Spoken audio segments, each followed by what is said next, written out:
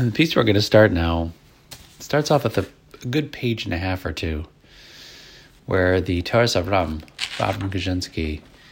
he's talking to the students of Slobodka, and he's really building them up. He talks about how they've all studied under Rav Nosson Tzvi Finkel, the head of the Slobodka, the mashgiach of the Slobodka yeshiva, and how a person can learn a concept and it can become so obvious to them that they feel like they don't need to further understand it. So he talks about, the context that he's talking about is with regards to chesed.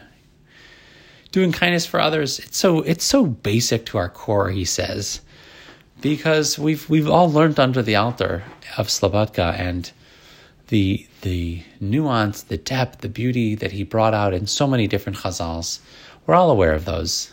And the concept of chesed is such a basic axiom.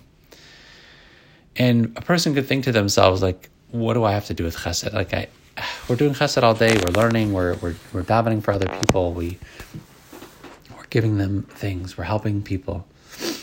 And he says the following point, and this is going to be our Musar point for the day. He says, "Im yomer adam shu osa chesed im chaver." A person says, "Look, I'm doing chesed with my friend. I'm doing a kindness for them."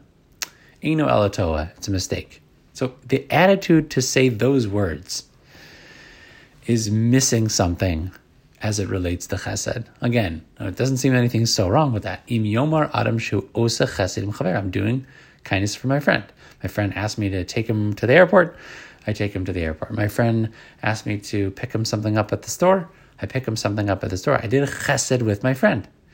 He said that phrase is mistaken. Okay, why? He says like this: Im demus shal adam hu osa chesed, lo im adam atzmo. You're not doing chesed with this person.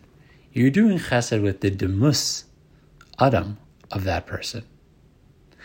He says, meaning you're doing chesed with the tzelem Elokim of another being. You're not just doing chesed with Joe.